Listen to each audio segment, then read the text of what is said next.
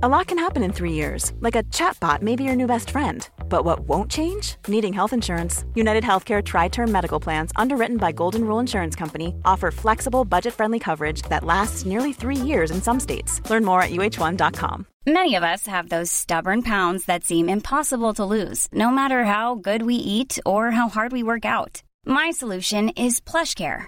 PlushCare is a leading telehealth provider with doctors who are there for you day and night to partner with you in your weight loss journey. They can prescribe FDA-approved weight loss medications like Wegovy and Zepbound for those who qualify.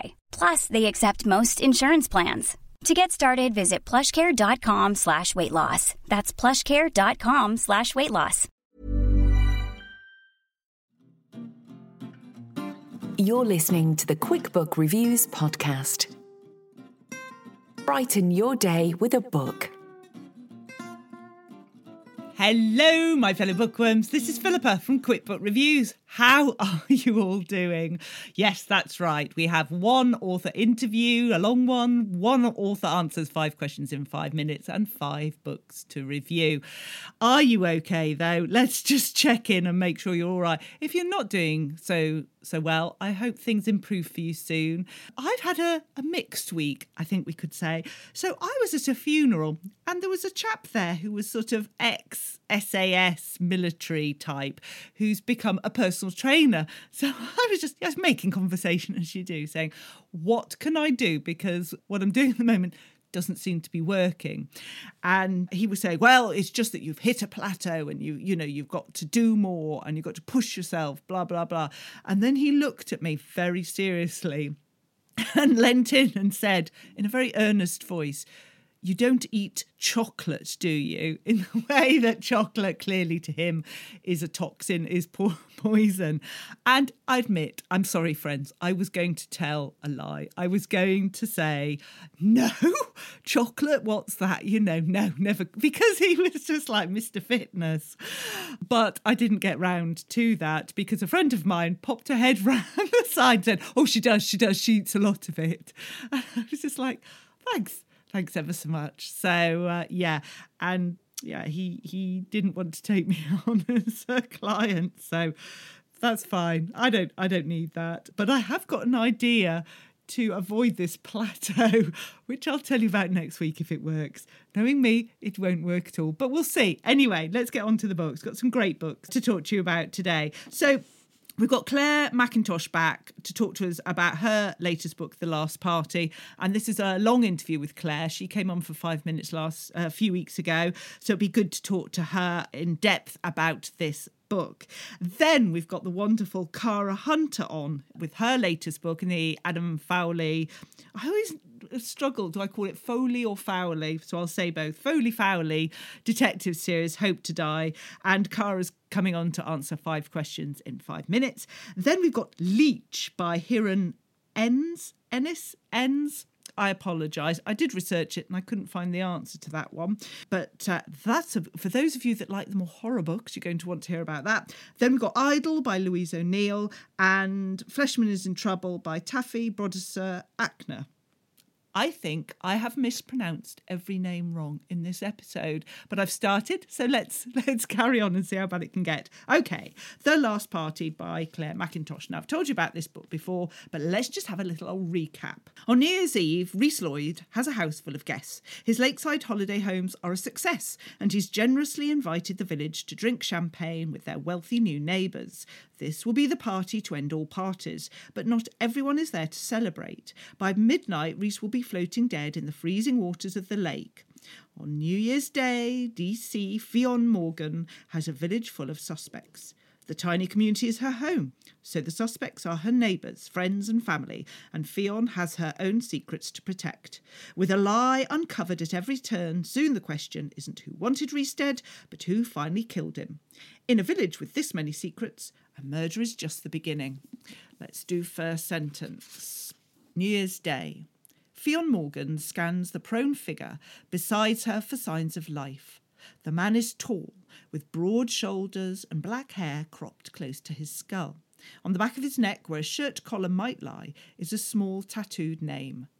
Harris. I love this book. I thought it was so good, so well written. I love the fact that it's introducing this female detective and it's going to be part of a series. I love that. Claire hasn't done a series before as far as I'm aware of, so I was really interested in that. Bravo, an excellent book. Kept me reading, kept me wondering who it was. I kept changing my view on who it was and what had happened. Didn't guess it.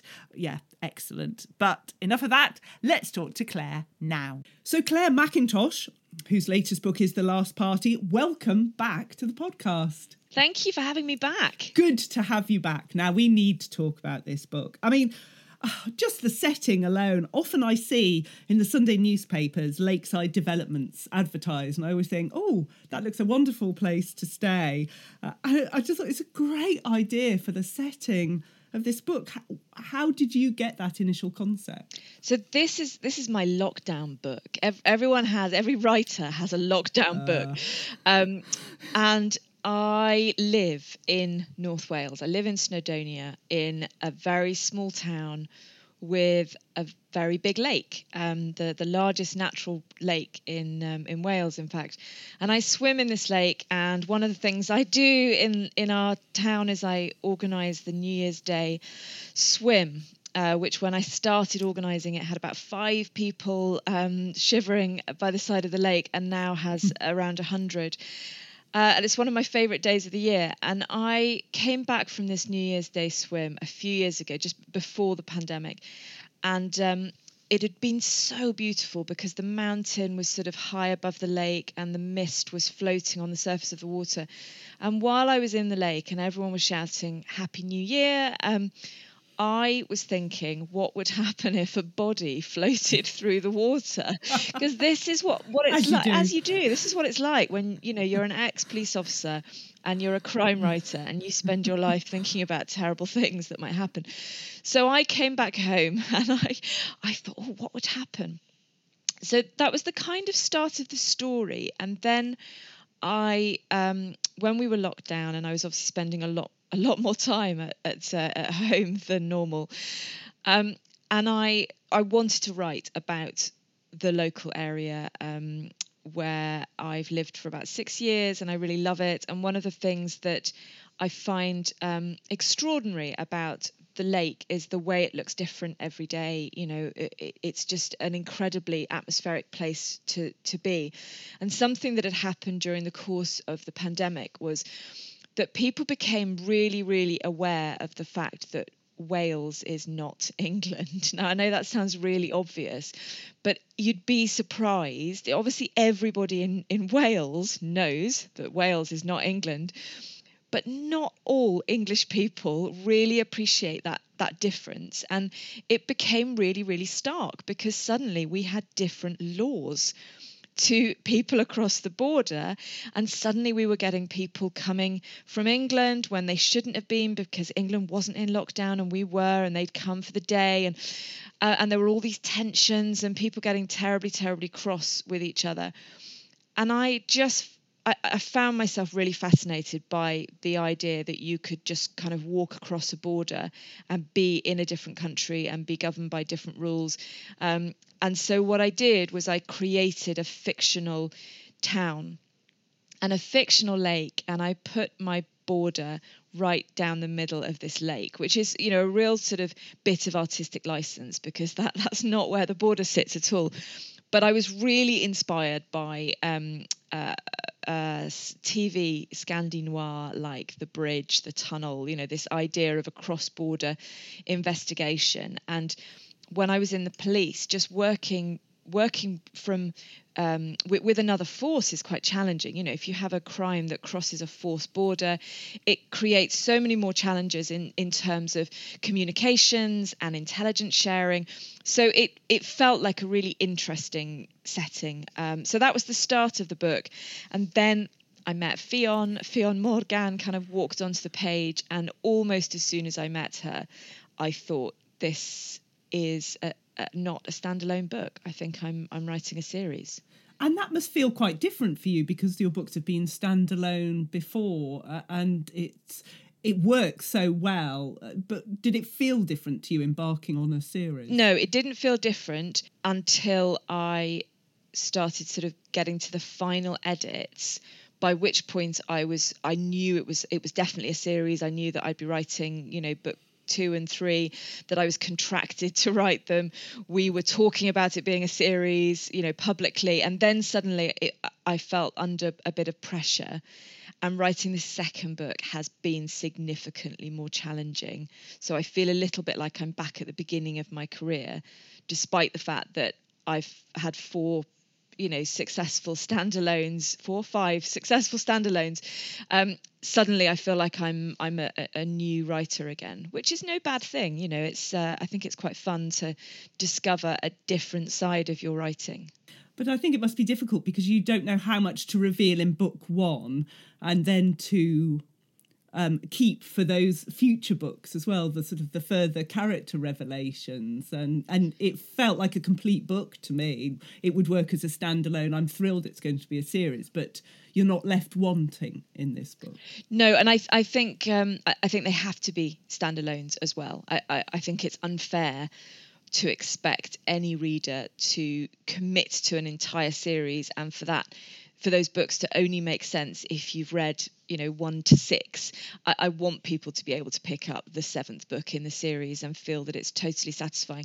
And so for that reason, although there will be sort of links and relationships that continue from one book to another, I haven't got, for example, a kind of an overarching mystery that Fionn is trying to work out that's going to take 20 books to fathom, because actually I find that sort of thing frustrating as a reader, and actually as a writer it's not what I want to be doing either. So I think in terms of the series, it's more about the characters being familiar, the setting, the world, that's what I wanted to stay with. And I am actually really enjoying returning to those characters now. And you talk about the location, and I agree, it just added layers to the story. I mean, I'm in the position where I live on the border of England and Wales, but I'm on the English side, and during all the various different restrictions, we would have pubs whose part of their building would be in Wales and part of the building would be in England.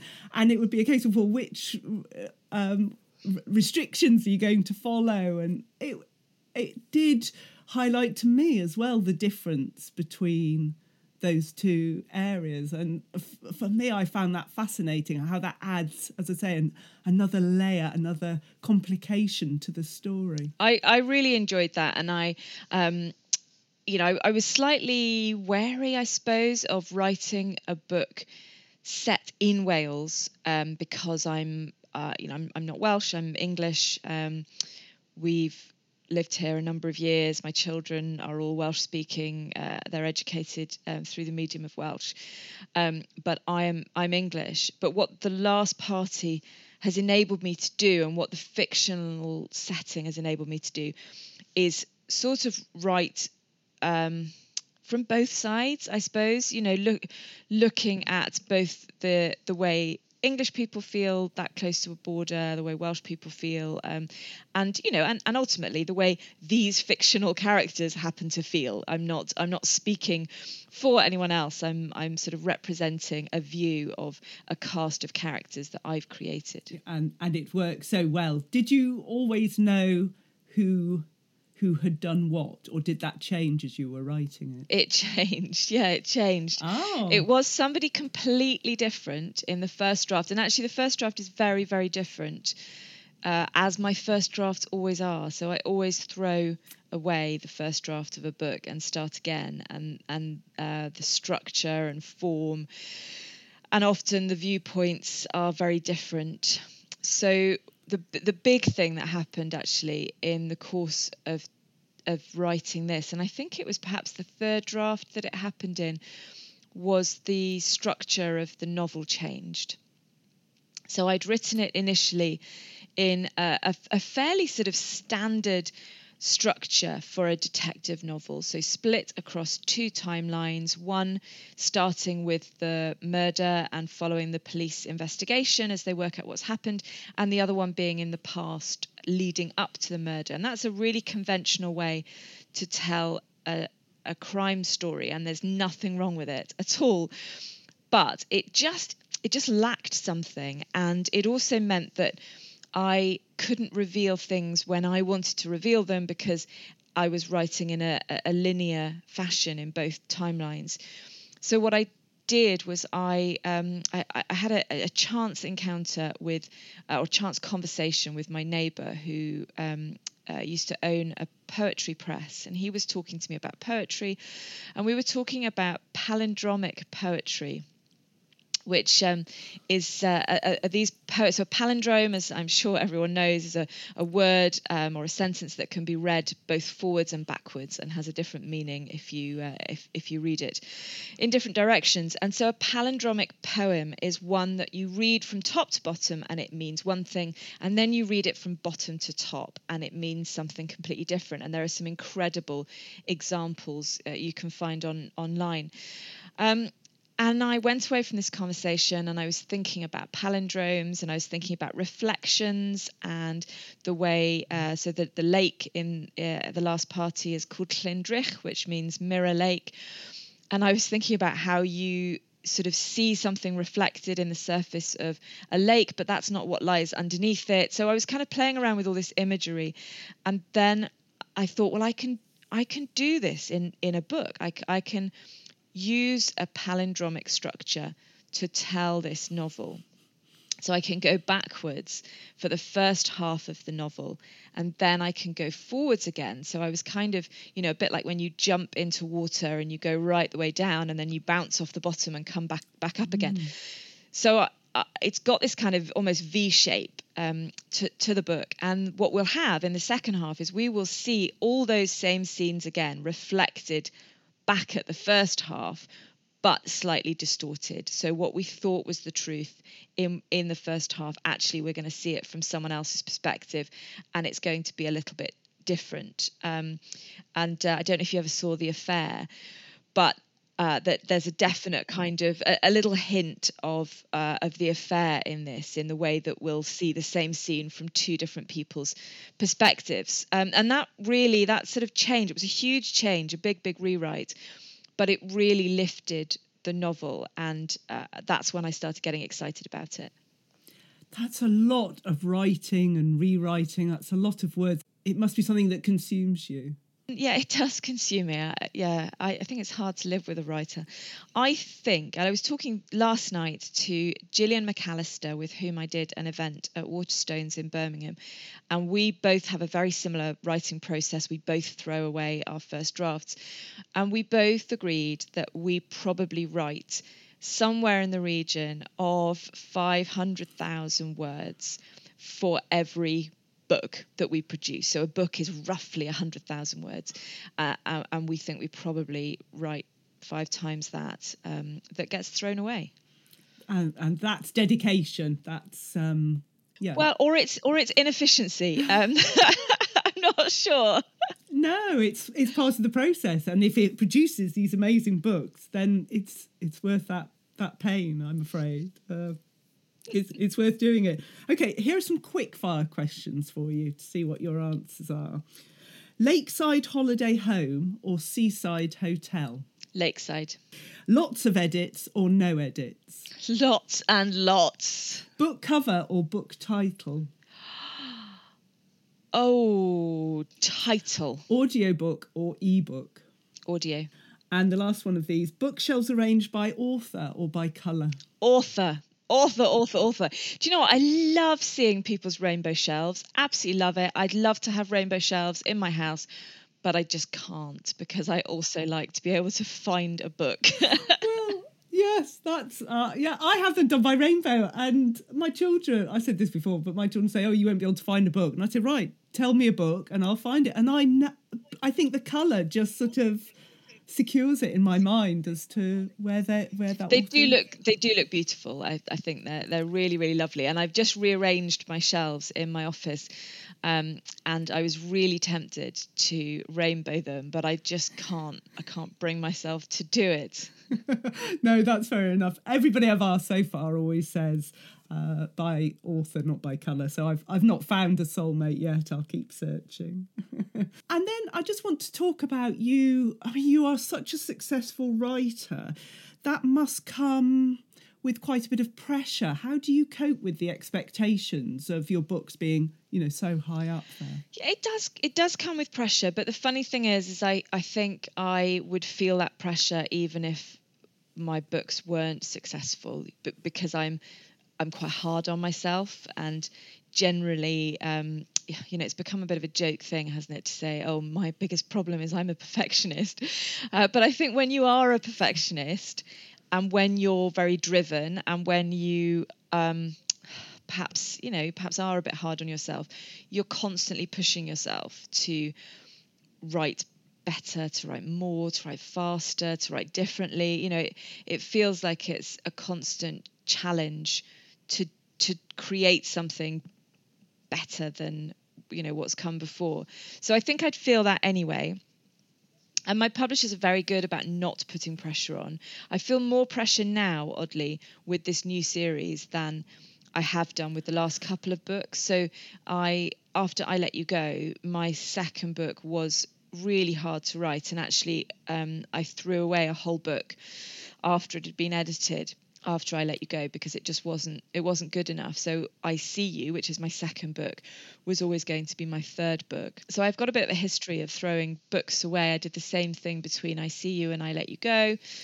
Did the same thing between After the End and Hostage. There's a whole book on my computer that won't be published. So I do throw away a lot in that constant effort to try and produce something that I'm proud of. Yeah, it's hard. It is hard. And I think all you can do really is just focus on writing the best possible book you can. And also, I try and look at my career as a sort of a long, big thing, not just an individual book. That there will be some books that do better than others, that there will be some books that, people love and others that they don't. And it's interesting that those books aren't always the same ones. So I have people write to me or come up to me at events and say, I loved I Let You Go, didn't really enjoy Let Me Lie. And then the next person, Let Me Lie is my absolute favourite, didn't really get into I Let You Go, but I adored Let Me Lie. And I think that's what's so brilliant about books, is that they are subjective, and it's totally okay to love an author and perhaps love them for who they are, and love their online presence and the way they interact with their readers, and occasionally to think that one of their books isn't for you. You can still support that author, and hopefully that's what my readers do. And I can imagine when you were working in the police force, writing was an escape from the job that you were doing. But I'm interested, is writing still that escape, or is it more just sort of every day now? Yeah, that's an interesting one, because I was talking to another writer about this, a writer who is published but hasn't published a great deal and doesn't have a huge readership yet, and they do a lot of sort of writing for fun, morning pages, creative writing that won't go anywhere, but just fun writing.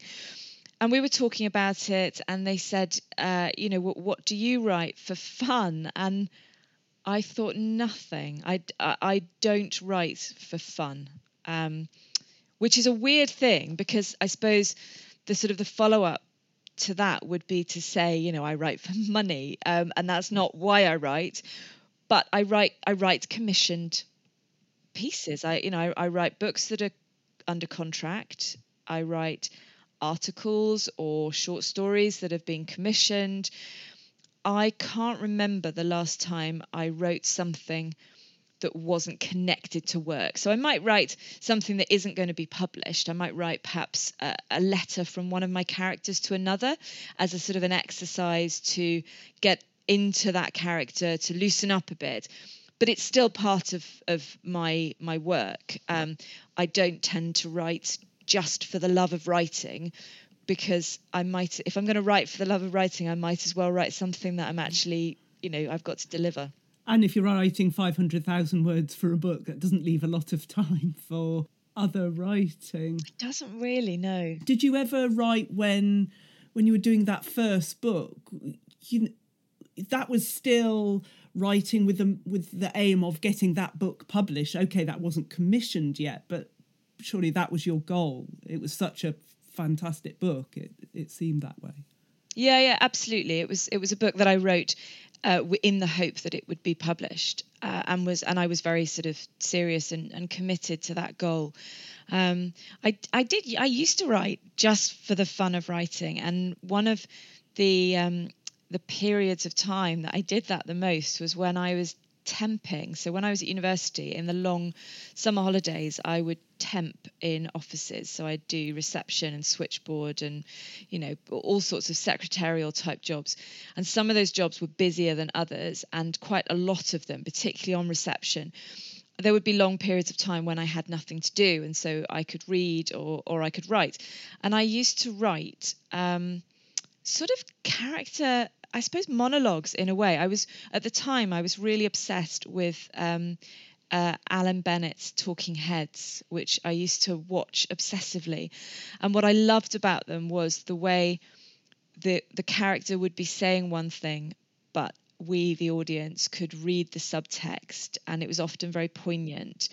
And I loved that sort of double layer to something. And so I would sit on reception and I would write these kind of monologues, these pen pictures, and there was no place for them. They weren't part of a story. They weren't part of a novel.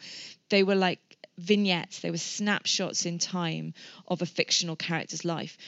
And it was a training ground, really, for being a novelist. Long before I'd joined the police, before I'd thought about wanting to be a serious writer, I was just playing around with it. Yes, those little gems were there from the very beginning. If you could go back to when you were writing the first book and just whisper something in your ear, what would you whisper? I don't know if I would. I really don't, because I think I'd worry it would change something about that book. Like if someone had whispered to me that this book's going to sell 1 million copies, or it's going to be translated to 40 different languages, I think it would have paralyzed me. And actually the beauty of writing a first novel is that there isn't any of that pressure. There's just you and your story. So I would keep my mouth shut and just let her get on with it, because it did all right. It certainly did, and no doubt the last part is going to do all right as well. So Claire Mackintosh, whose latest book is The Last Party, thank you so very much. Thank you. And so coming up, we've got Cara Hunter answering 5 questions in 5 minutes about her latest book, Hope to Die, and 3 more book reviews.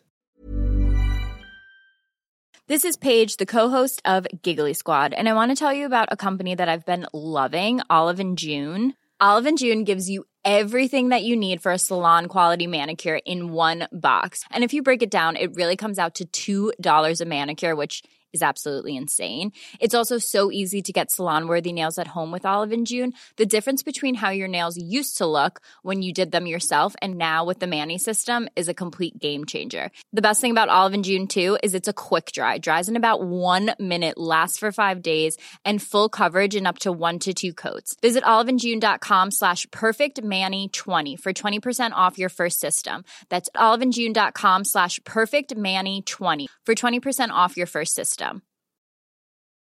Even when we're on a budget, we still deserve nice things.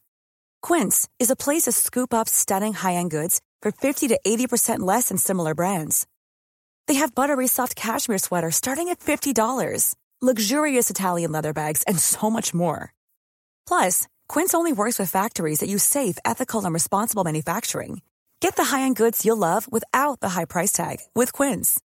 Go to quince.com/style for free shipping and 365-day returns. Quality sleep is essential. That's why the Sleep Number Smart Bed is designed for your ever-evolving sleep needs. Need a bed that's firmer or softer on either side? Helps you sleep at a comfortable temperature? Sleep Number Smart Beds let you individualize your comfort, so you sleep better together. J.D. Power ranks Sleep Number number 1 in customer satisfaction with mattresses purchased in-store. And now, save 40% on the Sleep Number Limited Edition Smart Bed for a limited time. For J.D. Power 2023 award information, visit jdpower.com/awards. Only at Sleep Number stores or sleepnumber.com. Hey, it's Paige DeSorbo from Giggly Squad. High quality fashion without the price tag. Say hello to Quince. I'm snagging high-end essentials like cozy cashmere sweaters, sleek leather jackets, fine jewelry, and so much more. With Quince being 50 to 80% less than similar brands. And they partner with factories that prioritize safe, ethical, and responsible manufacturing. I love that. Luxury quality within reach. Go to quince.com/style to get free shipping and 365-day returns on your next order. Quince.com/style. Now let's turn to this latest book. Love this. Hope to Die by Cara Hunter. If you haven't heard of Cara's books and you like detective crime novels, then you need to give yourself a little knock on the head. Nothing too hurtful, but you need to know about these. These are great. The whole series have just been phenomenal. She's definitely an auto-buy author for me. I wasn't aware that this latest book had been published, so I was very surprised when I had a little email from a website that I shall not name saying, did you know there's this book by this author? I was like, oh my goodness, how exciting. So let me tell you what this book is about. Here's the blurb. Midnight. A call out to an isolated farm on the outskirts of Oxford. A body shot at point-blank range in the kitchen. It looks like a burglary gone wrong, but DI Adam Fowley suspects there's something more to it. When the police discover a connection to a high-profile case from years ago involving a child's murder and an alleged miscarriage of justice, the press go wild. Suddenly, Fowley's team are under more scrutiny than ever before, and when you dig up the past, you're sure to find a few skeletons. Here we go. It's a perfect night for it. No cloud and barely any moonlight. Though cold comes with clear skies, they said on the radio it could hit freezing tonight. But he's done this before and he's come prepared. The backpack is digging into one shoulder and he hoists it a little higher and then starts off again. His stride is sure despite the dark. He knows where he's going. He did the full recce a couple of days ago. All the same, it's hard, slow going at night, especially with all this kit. But he made allowances for that, and in any case, this game is all about patience. The right time, the right place, the right conditions. It's a great opening. It's a great book. I didn't even read the blurb when I sat down to read it. I was just like, it's a Cara Hunter. I'm reading it. Lovely. Excellent. Superb. You don't have to have read any of the other books. And Cara brilliantly and helpfully sets out a little explanation about each main character, which is helpful. Their name, their age, who they're married to, whether they've got children, their personality. It just really helps. Whether you've read every book or you're new to it, you'll enjoy it. So there we go. Let's talk to Cara now. So Cara Hunter, author of the latest book, Hope to Die. Welcome back to the podcast. I'm very, very happy to be here. Thank you. I am very happy to see you. I really am. I'm going to start you off gently. Can you describe your book to us in less than a minute? Oh, I can probably do that. This is the sixth Adam Fowley book, and we find him attending what looks like a burglary that's gone wrong in an isolated house at the back of Oxford. It's a couple of old people who live there, but somehow or other they've ended up with a man dead in their kitchen. And the first question that Adam is asking himself is, why didn't they call 999? So we go on from there. Everything starts to unravel. We start to find out who these people are, who this man in the kitchen might actually be. And the thing that's, for me anyways, most interesting about the whole story is that it started out as being inspired by a real life case, a very famous case in Australia early in this century. So very interesting case as well, but I'm not going to say too much about that because it's got lots of spoilers if I do. And what I love about your books is, although I've read every one, of course I read quite a few books, and so the old memories start slipping. And I love the fact that at the beginning of each book, you just gently outline the characters and just remind me. So when I hit the ground running straight away, and I am so great. I wish more authors did that. So I thank you so much for that. It's interesting, actually, because when I first started doing that, so many people said to me, wow, this is a brilliant new idea. I really love it. And I'm just sitting here as an ex-student of English literature thinking, well, this has been done for about 300 years. It's so common. It's not a new idea at all. And I didn't want to take credit for it. But many, many Victorian novels, especially ones with big, long casts, have lists of characters at the beginning. So I was just taking an old idea and making it work for a new type of novel, I suppose. But a list of characters often puts me off because I think, oh no, I've got to memorise all these characters' names and their relationship, whereas yours is more sort of gentle. You give a page normally to each character. It just, you're kinder to me and my little memory, I think. Well, it's quite useful for me as well, actually. The next question, which is your favourite major and your favourite minor character in this book, the ones you enjoyed writing the most? Major character, I think, has to be Chloe Sargent, and there's a story behind that, as you probably know from reading the notes at the back. Chloe Sargent was the name I was given by somebody who won a charity auction to have a character name in one of my books, and it was her mum who'd won the auction. It was the daughter's name, Chloe, and I just love the name Chloe Sargent, especially for a police book. But of course, Chloe herself, I've met her now, which was an amazing moment, actually. She's such a lovely person, but she's been struggling with a very serious case of cancer and has been really brave about it. And I mean, she's one of these people who's totally inspiring to meet. You get no sense of negativity about her. She's so positive about life and doing her best to deal with this really difficult situation. So I started with her and I thought, well, Chloe Sargent, have to put her in the police team with a name like Sargent. It's just such a light-hearted thing to do. And she just grew and grew and grew and grew as a character. And she was just brilliant to write. She had so much good stuff about her, a really strong character, really resilient. She just became a major character. She wasn't intended to be one at the beginning. I don't tend to give names like that to big characters. I tend to give charity names and things like that to quite small characters. But she just turned into a major character in her own right, and I loved it because it meant her character was coming alive, and that's always a good sign. So that's my favourite major. Was going to be minor, but major character. As for minor characters, I suppose they're harder to sort of get affectionate towards because you don't see so much of them. But there is, I suppose, what I would have to answer is that my best friend actually makes a cameo appearance in this book. You may not remember, but there's a tall, striking-looking New Zealander who plays real tennis with Chloe Sargent. And that's actually my friend Sarah, who's from New Zealand. And she plays real tennis. And she was glad to be in as that sort of character and not one of the other characters. She loved it. She lives in Oxford and she plays real tennis. And it was lovely to be able to bring those two together, actually. So thank you. That was a really nice question. Oh, great. Okay, the next question. What 3 feelings do you want us to feel as we're reading it? I'll go first with mine to give you a moment.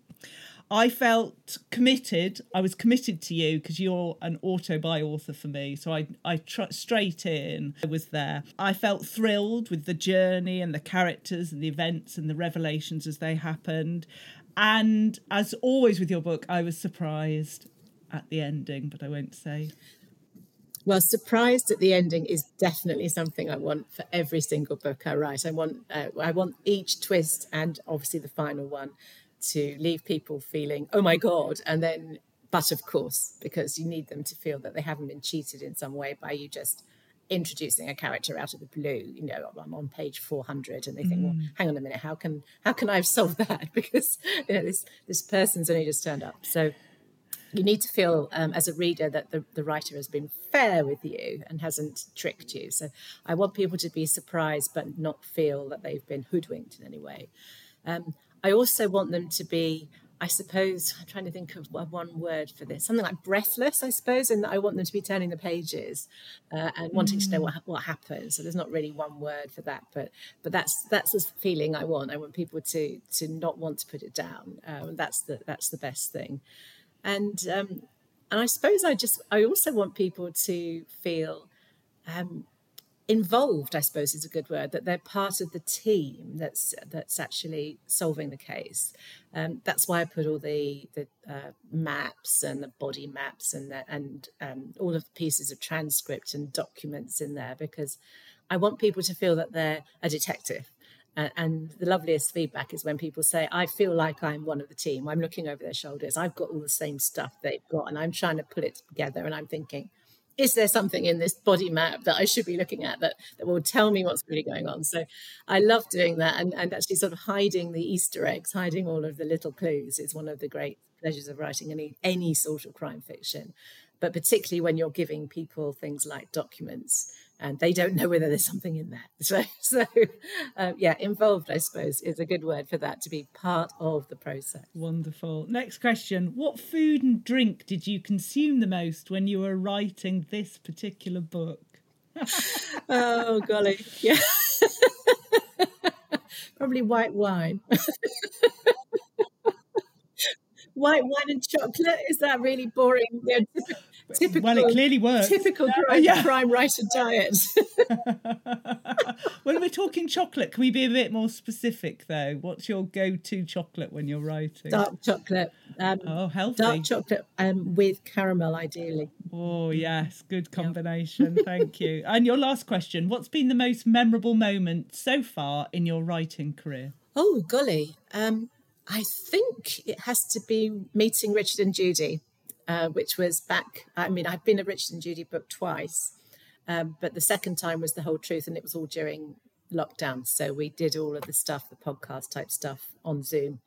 But the first time for Close to Home, which of course was right at the beginning, so everything was sort of happening at once, and it was just the most incredible roller coaster few months. But I actually met them that time, so I actually got to sit on the sofa and have my photograph taken and talk to them. And that's the sort of moment where you're sitting here thinking, am I actually here? I mean, should I be pinching myself, because I'm not sure I'm actually dreaming this or not. So I think that has to be the most memorable moment. And it does have such an impact on book sales. I mean, it's incredible, really. It does. Oh, it does. It's such a, it was incredible. It was that particular book, of course, being a debut. No one knew who I was. No one knew what the book was about. It was complete, virgin territory, really, for readers. So to have that sort of endorsement, to have that sort of support through the whole Richard and Judy setup, not just them, but through Smiths and everything else, that made just every difference in the world to what happened to that book. And what a wonderful way to start a series. I will always be grateful to them for that. And we're always grateful to you, because not only was it a great first book, you keep delivering them, and that's what matters to us. So Cara Hunter, whose latest book is Hope to Die, thank you so very much. Thank you so much, Philippa. That was Hope to Die by Cara Hunter. And now let's move on to Leech by Here and Ends. This is a book that's going to fulfill the desires and hopes of all you horror fans. So listen to this. For the Interprovincial Medical Institute, to grow is to survive. For hundreds of years, they've done this by taking root in young minds, possessing them and shaping them into doctors, slowly replacing every human practitioner of science. But now it appears they have competition. Following the mysterious death of one of their doctors in an isolated castle to the far north, a replacement is sent to investigate. Yet upon arrival, they find not a simple cause of death for the doctor, but a parasite. And in the dark depths of the castle, already a pit of lies and secrets, it's spreading. With the other inhabitants trapped inside by the freezing winter winds, these two enemies will battle for ultimate control.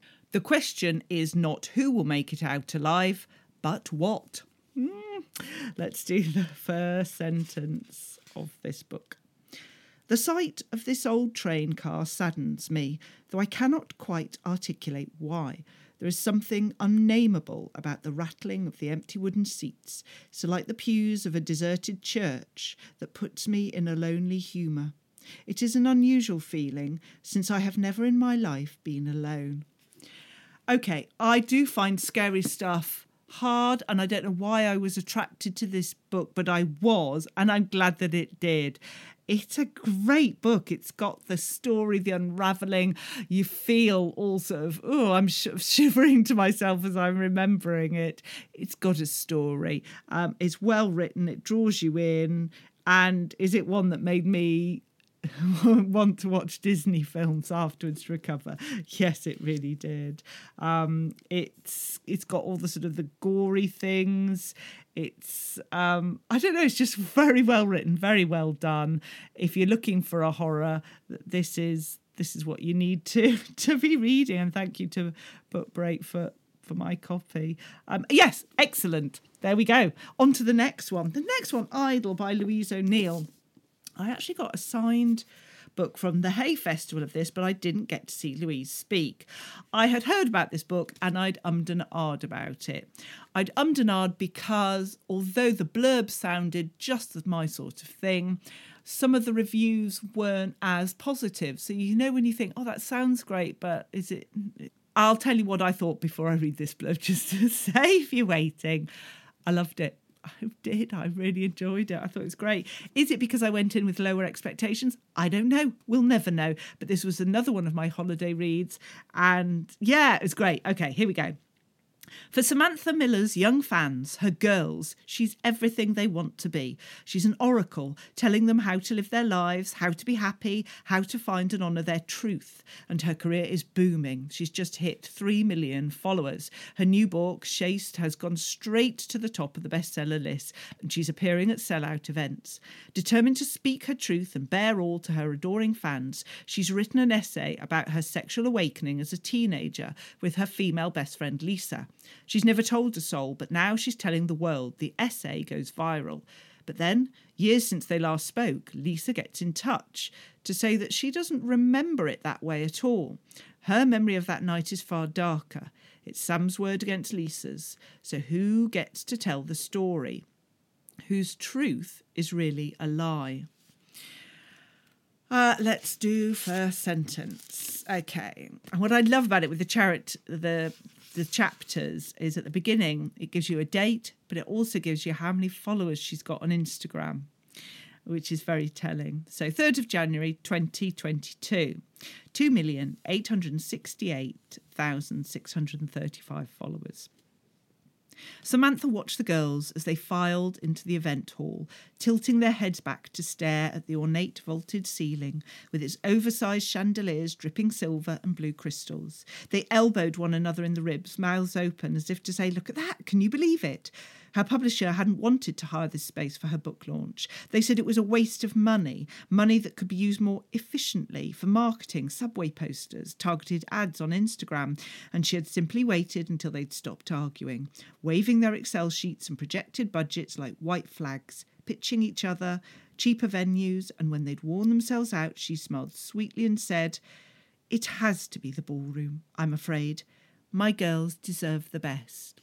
I did really enjoy this. I think if you are not a social media person, and it's fair to say, I do love a bit of social media, but if you're not, you might not get it. You might not get the sort of the adoration of an idol, and how when things happen, good or bad, that can have an effect on your followers. And just, I wouldn't want to be this sort of idol on social media. I think it would be so hard. It's like something that the plates you have to keep spinning and all of that. But it was really interesting to read it. I thought the story was good. It went in ways I hadn't expected. Excellent. Bravo. Look forward to the next one. Well done, Louise O'Neill. I liked your book, Idle, and I'm very glad I got a signed copy. And the final book today, Fleshman is in Trouble by Taffy Brodesser-Akner.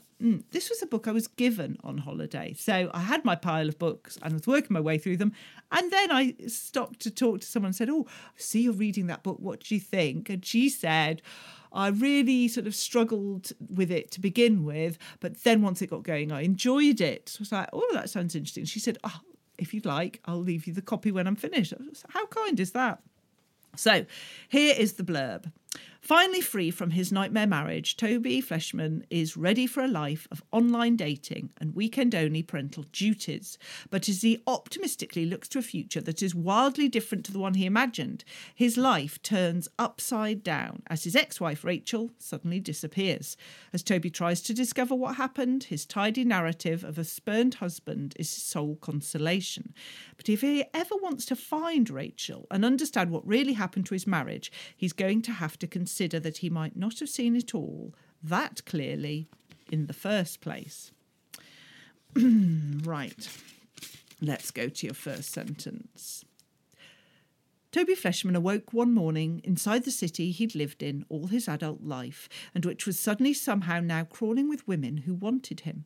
Not just any women, but women who were self-actualised and independent and knew what they wanted. Women who weren't needy or insecure or self-doubting like the long-ago prospects of his long-gone youth, meaning the women he had thought of as prospects but who had never given him even a first glance. No, these were women who were motivated and available and interesting and interested and exciting and excited. Yeah, I do think it gives you a sort of, it's a post-divorce dating look. And I think that was interesting about the going on the dating apps and a unique perspective. I thought it was human. It was good, but it wasn't great. And I kept, because in my head I was like, oh, this is going to start off so, and then it's going to build up, and wow. And it didn't deliver that for me. And again, I know I always say this, but that probably comes down to expectations. Thank you, lovely person who gave me this book. I'm so grateful, and I'm going to pass it on as well. It wasn't my favourite, I'm afraid, and I didn't enjoy it as much as I thought I would, but I was still very grateful for the opportunity. So there we go. Those are your 5 books. So we've had The Last Party by Claire McIntosh, and Claire came on to do the full interview. Then we had Hope to Die by Cara Hunter, and Cara very kindly answered 5 questions in 5 minutes. Then we had Leech by Hiron Enns. Then we had Idle by Louisa Neal, and finally Fleshman is in Trouble by, if I can see the name, I can now, Taffy Brodesser-Akner. There you go, 5 books. Oh my goodness, I can't wait to talk to you next week. Yes, I will update you on the plateauing exercise issue, if I remember. But also, I've got a great author to talk to you about next week, so that's exciting. But there we go. I'm going to send you on your way. Just I hope everything's okay. Just keep going, and I'll speak to you very soon. Take care now. Bye-bye. You've been listening to the Quick Book Reviews podcast. That's enough books, said no one, ever. See you again soon.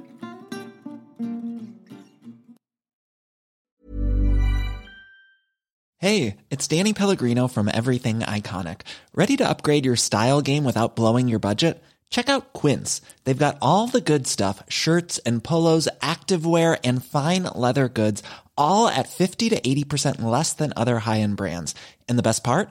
They're all about safe, ethical, and responsible manufacturing. Get that luxury vibe without the luxury price tag. Hit up quince.com/upgrade for free shipping and 365-day returns on your next order. That's quince.com/upgrade. Planning for your next trip? Elevate your travel style with Quince. Quince has all the jet-setting essentials you'll want for your next getaway, like European linen, premium luggage options, buttery soft Italian leather bags, and so much more. And is all priced at 50 to 80% less than similar brands. Plus, Quince only works with factories that use safe and ethical manufacturing practices. Pack your bags with high-quality essentials you'll be wearing for vacations to come with Quince. Go to quince.com/pack for free shipping and 365-day returns. Imagine the softest sheets you've ever felt. Now imagine them getting even softer over time. That's what you'll feel with Boll & Branch's organic cotton sheets. In a recent customer survey, 96% replied that Boll & Branch sheets get softer with every wash. Start getting your best night's sleep in these sheets that get softer and softer for years to come. Try their sheets with a 30-night guarantee. Plus, get 15% off your first order at bollandbranch.com. Code BUTTERY. Exclusions apply. See site for details.